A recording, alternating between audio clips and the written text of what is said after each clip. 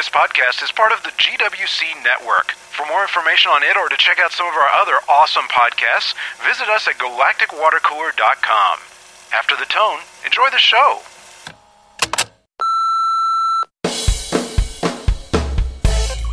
This is Save Eureka, podcast number 25, Games People Play.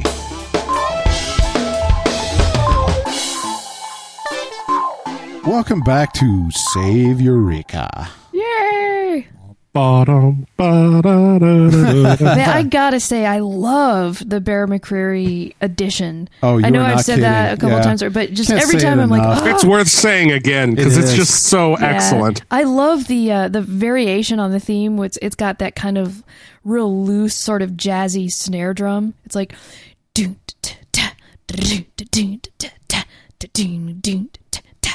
and that, what is that instrument? Is it an oboe that plays the theme? I'm not sure. Yeah, yeah. Yeah. Yeah,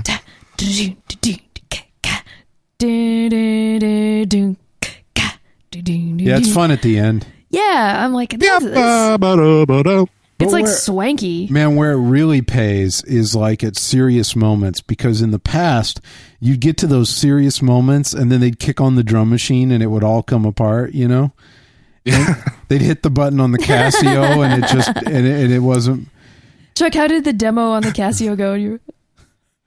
I can't do it. I almost had to beep it all. It's just dun dun dun dun dun dun dun dun dun. Oh, jeez. Dun dun dun dun dun. Yeah, it was the SK1, and of course you could like sample whatever you wanted into it. So you know what? We like boops, boops, boops, boops, boops, boops. Not quite, but you get the idea. You know. I just meant the tune, not what did you record and then you hit the button and run, and leave it playing. And it plays at the store real loud until somebody who works in the store has to come turn it off, Yeah. Pull all those D-cell batteries out of it. But. Yeah, that was it. That was what I said.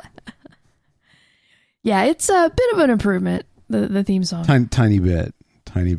I couldn't help but think of a lot of, not just one episode, but a lot of different Next Gen episodes. Yeah, but season 4, Remember Me, is the one you're totally thinking of. Well, that's one of my favorite episodes of all Next Gen. I know it's a dig on this Next Gen episode, but I love the line that Crusher says in that episode. If there's nothing wrong with me, maybe there's something wrong with the universe. Computer, what is the nature of the universe?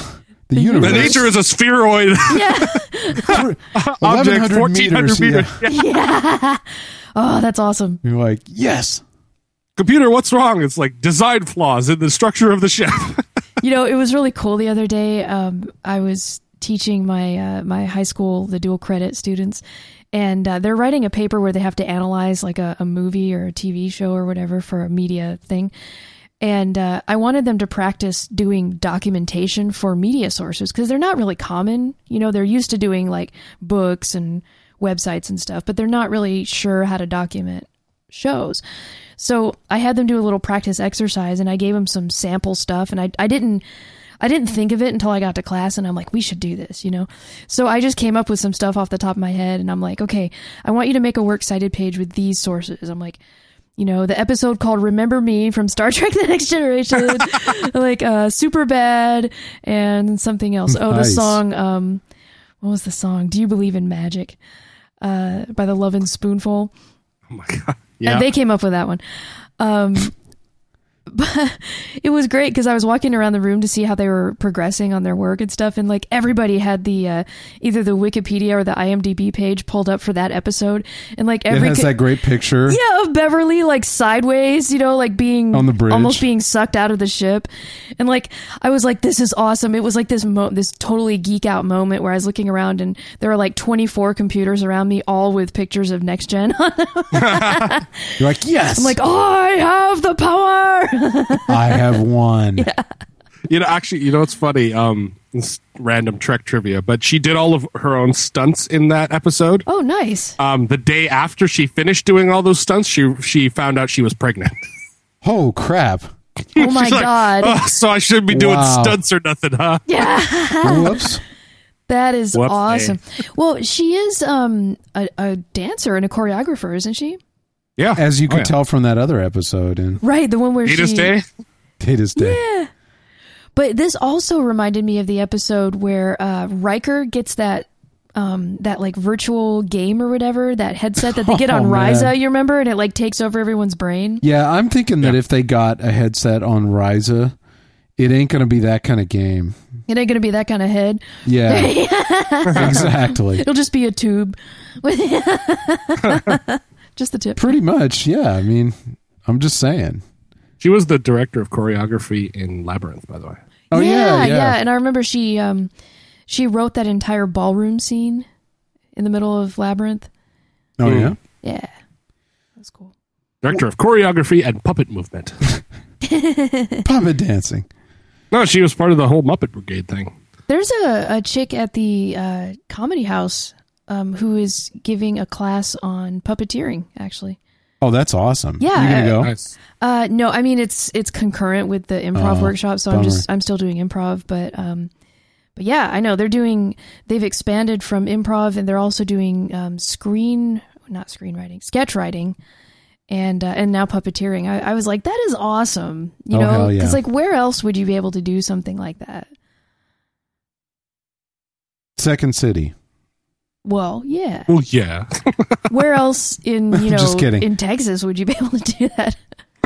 You know, one thing about this episode that I think really, not to just turn completely serious, but one thing that I think really stands out is the fact that for the first time, I mean, we meet Abby, right? Yeah, Carter's ex. Right. Hello, Sarah. Oh, you're that Abby. It's funny because, some people on the forum were saying that they thought, oh, she's not really bad. She's not really that bad. They had an agreement, and that's why. And they're focusing on this agreement that they would that he would have Zoe for a year, and then Zoe would come back to live with her mother. And I think the funny thing is in my book, the thing that makes Abby kind of maybe not as great a parent as say Jack is at this point. Has nothing to do with the agreement. I don't think that Abby is crappy because she shows up and is expecting to honor the agreement. I don't think that's what it is at all. I think what made her kind of come across to me as bad was, number one, the way that she didn't seem interested at all in anyone's situation. She was focused on the agreement, but not the situation. So when she showed up, she didn't look at all to see how Zoe was integrated with her environment or what was happening. She didn't look at Zoe's relationship with Carter. She just automatically assumed that everything was the way it was, even to the point where when it was obviously different, she couldn't see it. She just saw what happened before. Now, I understand that relationships, especially when they come apart like that, can be really tough. So I'm not saying that she's an evil person for being that way. No, I'm actually right on the same page with you because, she's not evil. I think she's, a little bit self-centered.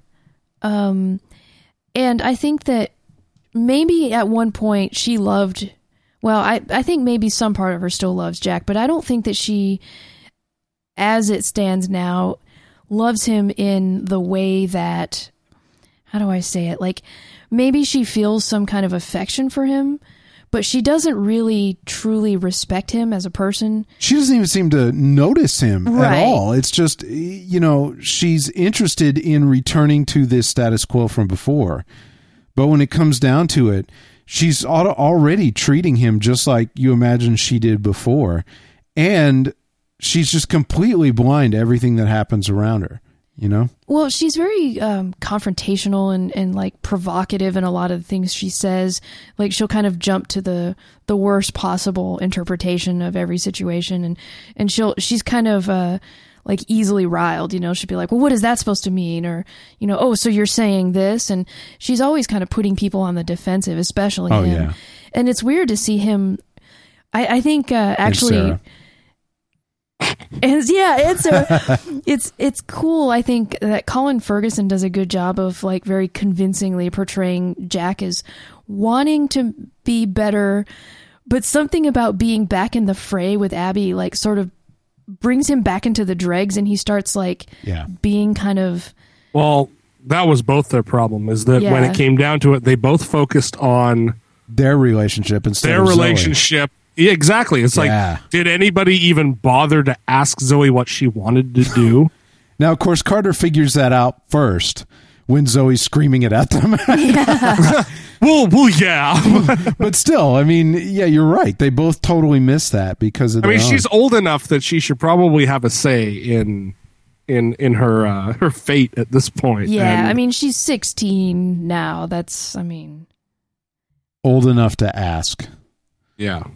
But it's just interesting. Like, you can see Jack kind of regress or something. You know what I mean? Like, you can see him, you know what kind of person he is, and you've seen him at a lot of his best points.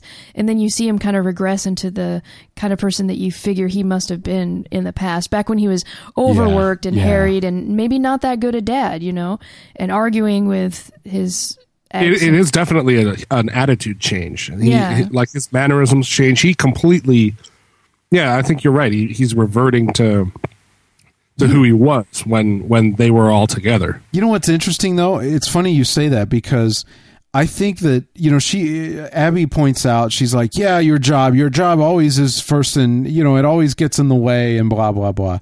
And the funny thing is that, well, that's technically true, but the difference is that in Eureka, the job is integrated into the community, and both he and Zoe are integrated into the community.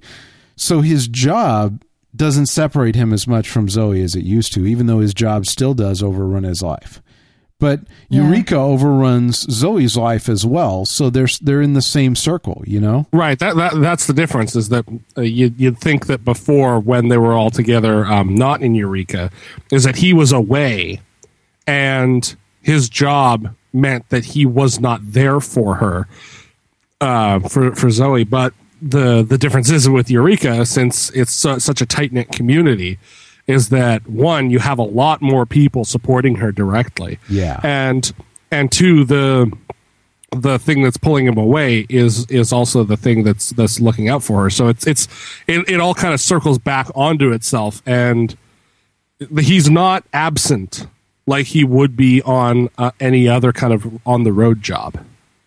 And he's grown a lot as a person, too. He's realized how much he loves being a dad for real this time around. I got to wonder as well how much of that is that he's wanting Zoe to want to stay.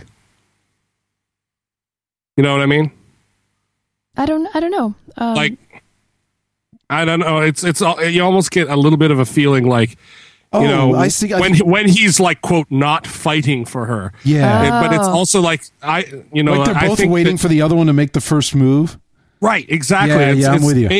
Maybe he's like, I don't like this situation, but this is what I agreed to. And, Zoe's not, we haven't asked her, but Zoe's again, not explicitly saying, I want to stay here. And he doesn't know that she necessarily means that either, because remember, they're still repairing their relationship here, and he has become a better father, but he doesn't know if they're on the same page. They're still a little antagonistic towards each other, but more of in a supportive way. But you're so right. His confidence level, he's like, well, maybe, like, I want her to stay. I want her to stay more than anything.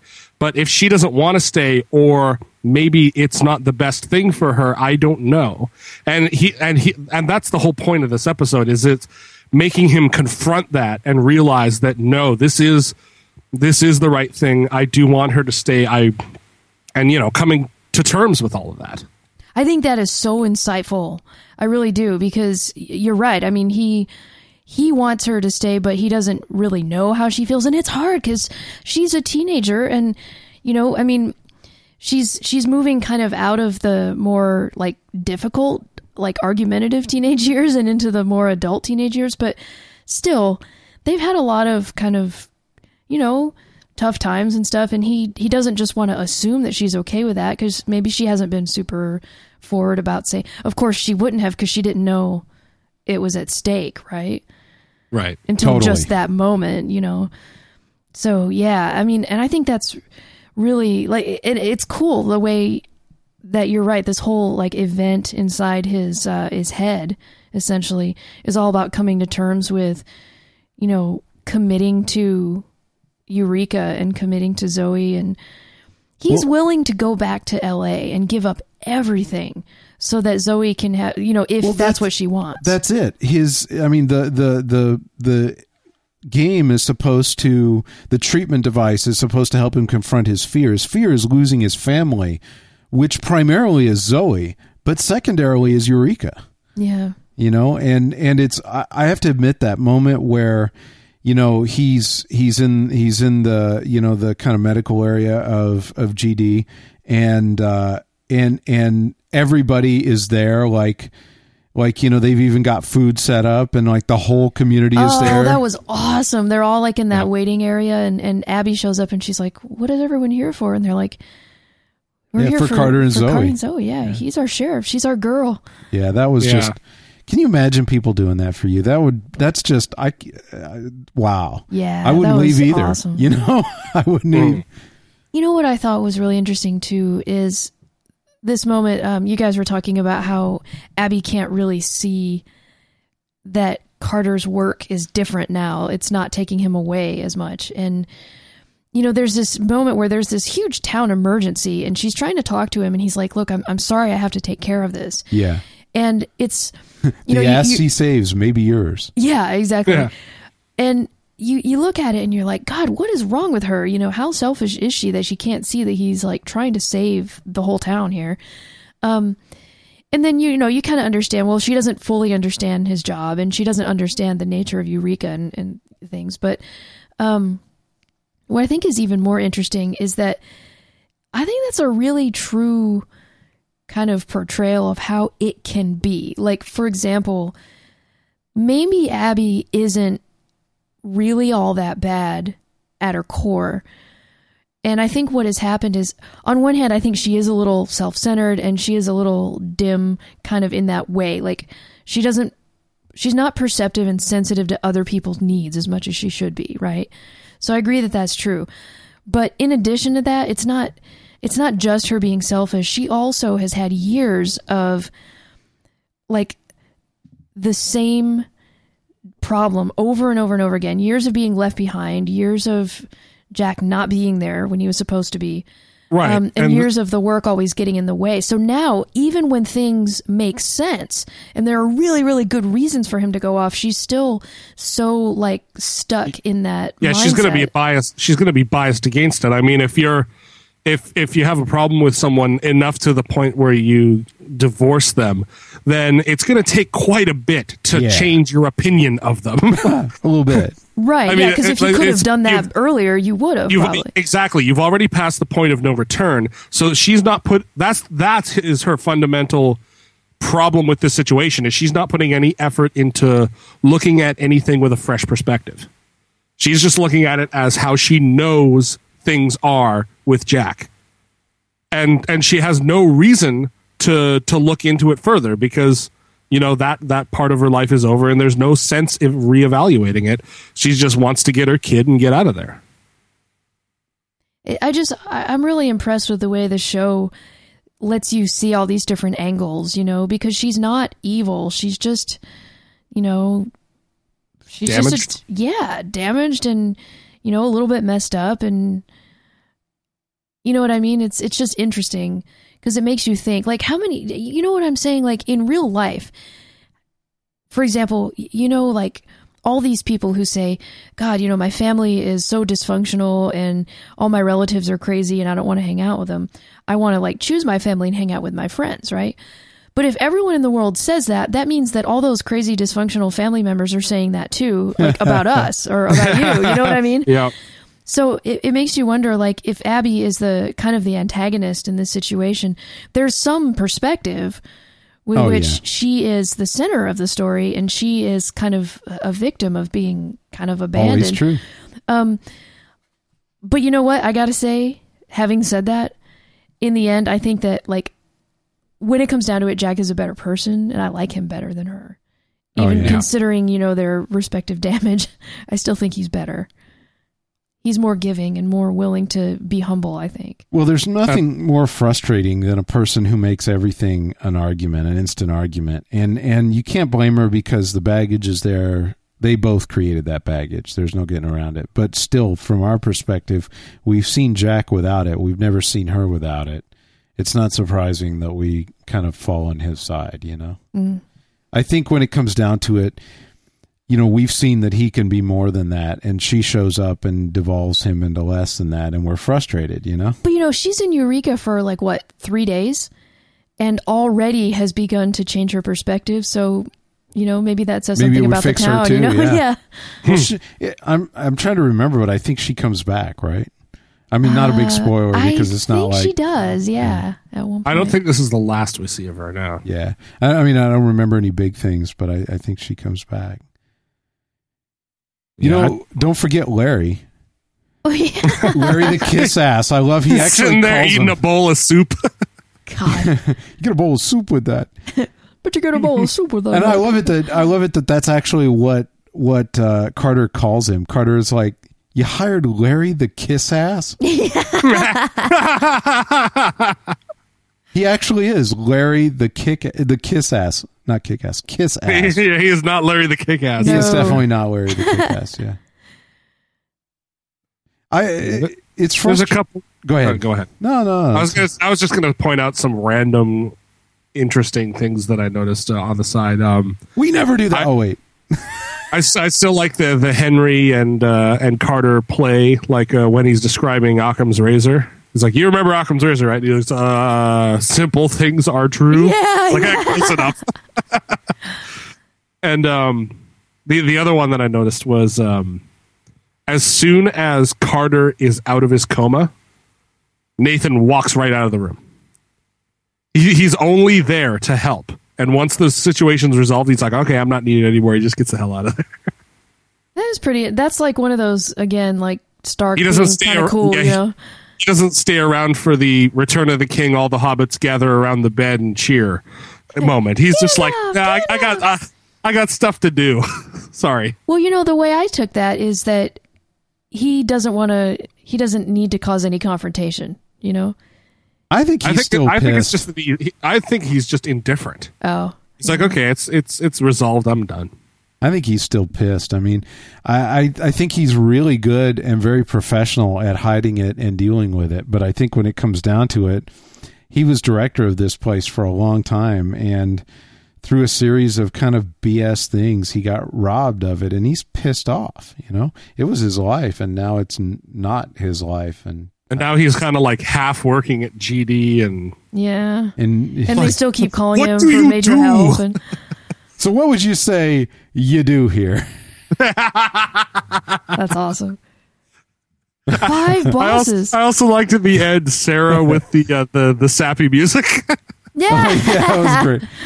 I still like, actually, great moment while you're at it is Sarah would, don't let the door hit you in the. Oh, that was awesome. See, Sarah's got her personality going into season 2 here. Yeah, that's like one of the best Sarah moments ever. Sarah stands up for them. Is like she looks out for her family. You know. I thought it would be fitting for the emotional context of this. That's awesome. That's a great impression. Juan does a good Sarah. Yeah. Don't let the door hit your ass on the way out.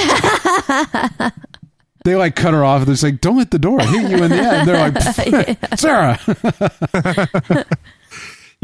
Watching through this, and I can never remember the plots of these episodes. I can only remember the character developments. Right. Yeah. I maybe it's because I've already seen it once through, but I started to notice the Beverlyisms seeping in earlier. I think, just kind of like the characters aren't speaking like themselves. They are everybody is actually doing a different character. Like all the actors are actually performing slightly off. Yeah, you're right. Like I think Allison was the one I noticed at first. Allison is when they really start in the story to show that it's way off. But you noticed before that?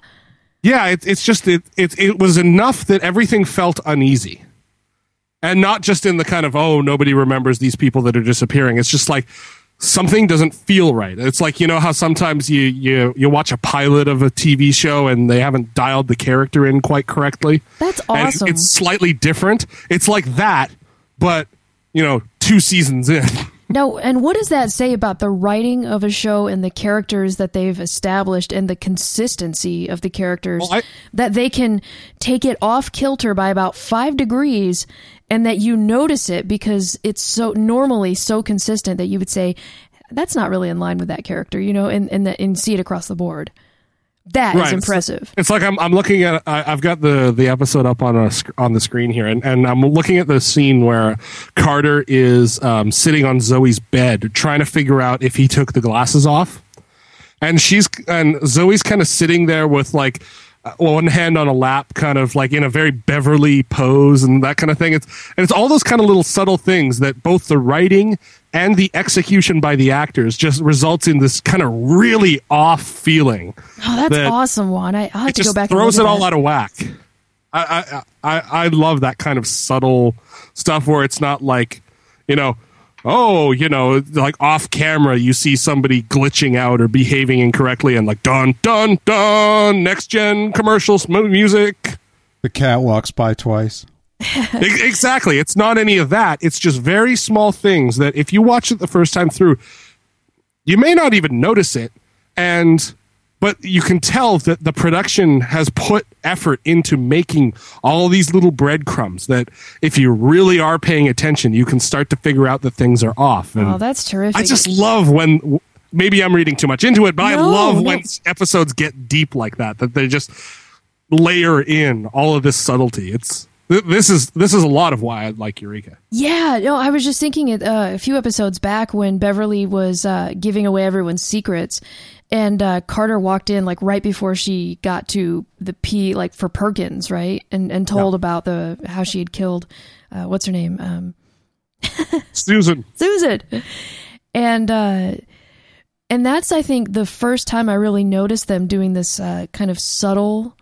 Like you said, breadcrumbs. That's a great word for it. But yeah, you're right. Like that layering. It reminds me a little bit of Battlestar Galactica in terms of how the writing they would add all these little things that, people might not get. And it was okay if you didn't, because it wasn't, critical to understanding the story. But if you did get it, it was just so rich. Right. Like the opposite of that is kind of the 90s television way of doing it. Like the next gen episode, next phase. Fresh Prince. The next phase. That's the one where Ro and they go out of phase. Forge, yeah, they go out of phase on the Romulan ship, and then they're like running around the Enterprise. And either at the second commercial break, they walk out of a room, and then you see a Romulan walk in menacingly onto camera, look, and then walk into another wall, and nobody sees it.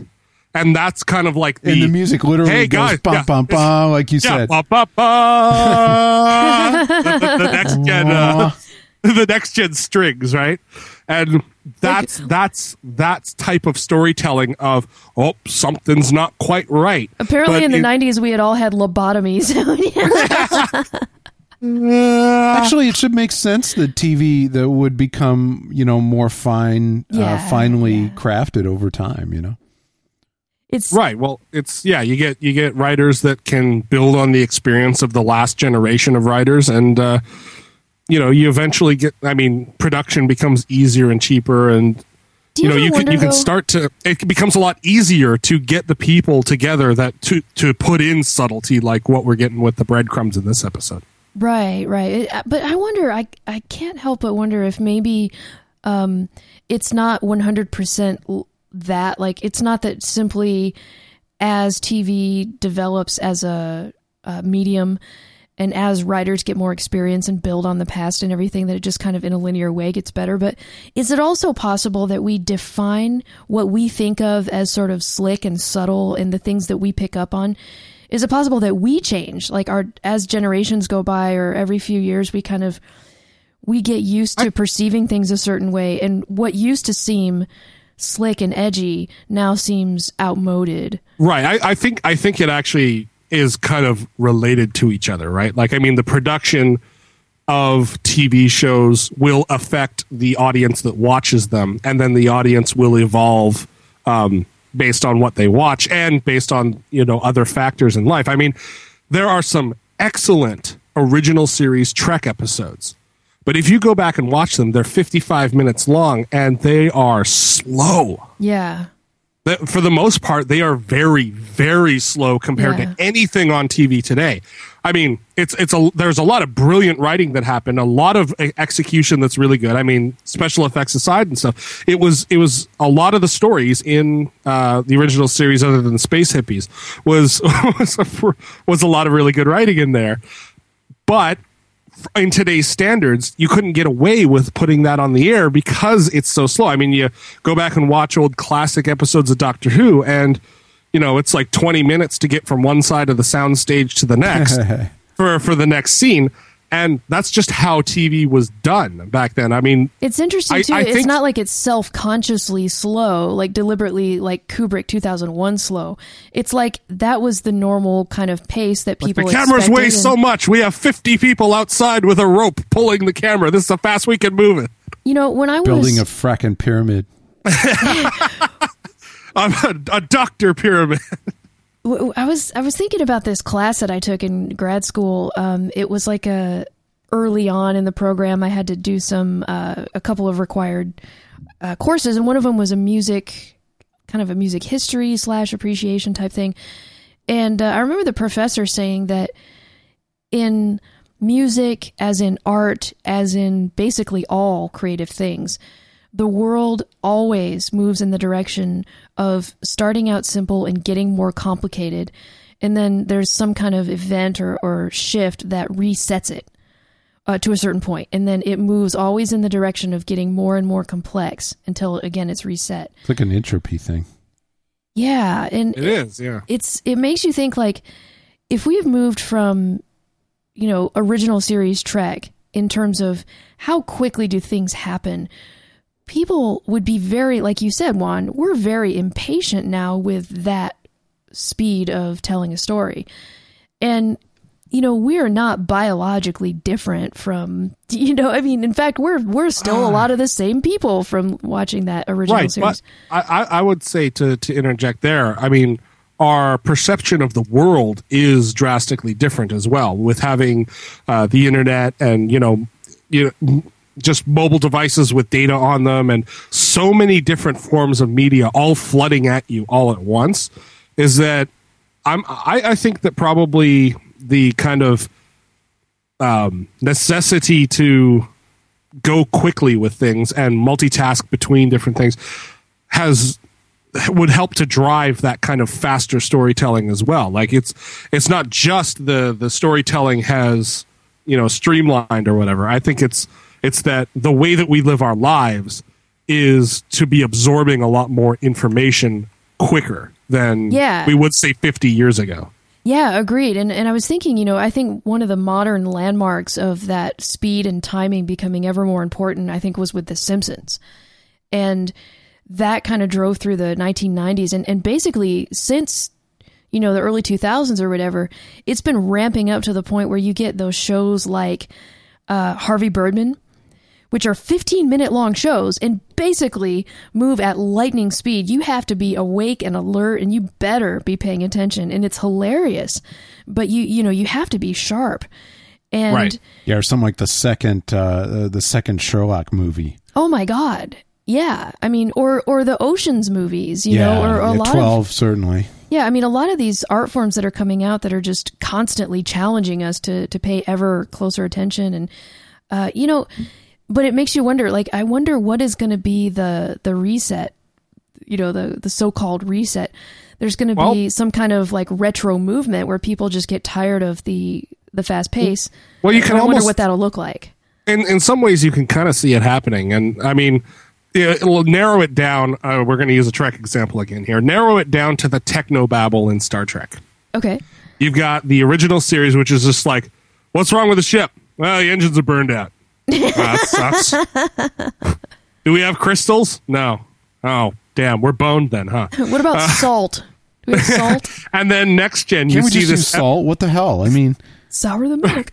Right, and then through next gen, you see this evolution of a a continuity in terms of technobabble, and like a lot of people understand the principles behind a dilithium crystal matrix. And you get this kind of technobabble through like Data and LaForge, all of this kind of stuff that builds up. Deep Space Nine expands on it more, where you've got O'Brien and Bashir spouting off, dialogue after dialogue and Dax, just this kind of like, big, huge things about tachyons and verterons and all this kind of crap. And then you get into Voyager, which is the reigning king of technobabble, where it's the same kind of thing. Enterprise did a very similar kind of thing, but started to back off on it. And then in Trek 10, we're back to, well, we're not going fast enough. Well, that sucks. Do it. That's pretty much it. Wait, right? what's Trek 10? Not Trek 10, Trek 11. Sorry. Oh, in the most recent movie, the most recent movie. It's like, I'm giving her all she's got, Captain. What we've got is not good enough. And all he says is, if we eject the warp core and detonate it, it could work. And he just goes, do it. Yeah, and that's pretty much all the technobabble you get in that entire thing. Other than apparently he had seen Insurrection. Yeah. well, yeah. Oh wait, that hadn't happened yet. Sorry. Yeah. That was in the future. In a different universe. Yeah, an alternate reality or whatever. But you can see that part of the storytelling has gotten built up to a huge complexity in Voyager.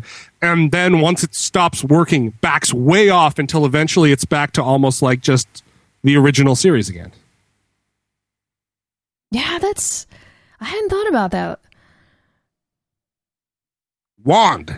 You've been wand. Bam. We should probably wrap up, guys. I love these type of discussions. Yeah, me too. Yeah, me too. Audrey, you got anything to add here? Let me think. I don't know. I've only had 40 minutes to talk. No, I don't know. I'm really enjoying it. I feel like that where we're at in the rewatch of Eureka is just increasingly showing off its chops in the writing, and the character development. I'm still kind of I want to laugh at how people do not seem to recognize that Beverly is not quite right, I mean, when you give someone this therapy device that basically controls their mind, and I mean, that's a very powerful thing, and they don't really seem to think much about it. Like, they're not concerned, It's like, Beverly gave me this thing that will change the way I see the world. There's no chance that everyone would use it solely for sex. No chance at all, right? That's probably why everybody has one. I have some unresolved issues with my sex. pants. Yeah. In my pants. Nice.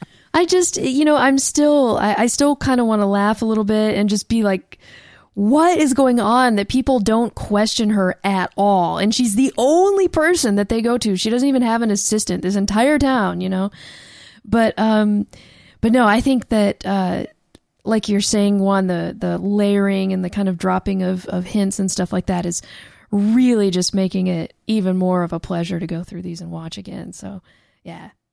Awesome. Juan? I already wand, so I think I'm... He's like, I'm going to leave it on that note. Yeah. I stand on my previous points. Awesome. Call in and let me know if I'm way off. Indeed. Please do call in. 214-296-9229. Follow the instructions. We would love to hear from you. It's what makes us go. It makes us go. We need calls to make us go. And let us know when you call in if you're watching Eureka for the first time. What are your perceptions about it as we go through? And if you're rewatching, how have things changed? And don't forget about the live episode in March. Yeah. We'll see you next week. From everyone here at Save Eureka and GWC, thanks for listening. If you'd like to watch Eureka or other fun shows with some of the friendliest people in geekdom, visit us at galacticwatercooler.com. We'd love to hear from you as well. If you have something to add to the show, give us a call at 214-296-9229. That's 214-296-9229, and follow the instructions there to leave us a message for inclusion in a future podcast. Financial support from listeners like you keep all GWC podcasts on the net each week. To find out how to donate, visit galacticwatercooler.com/donate.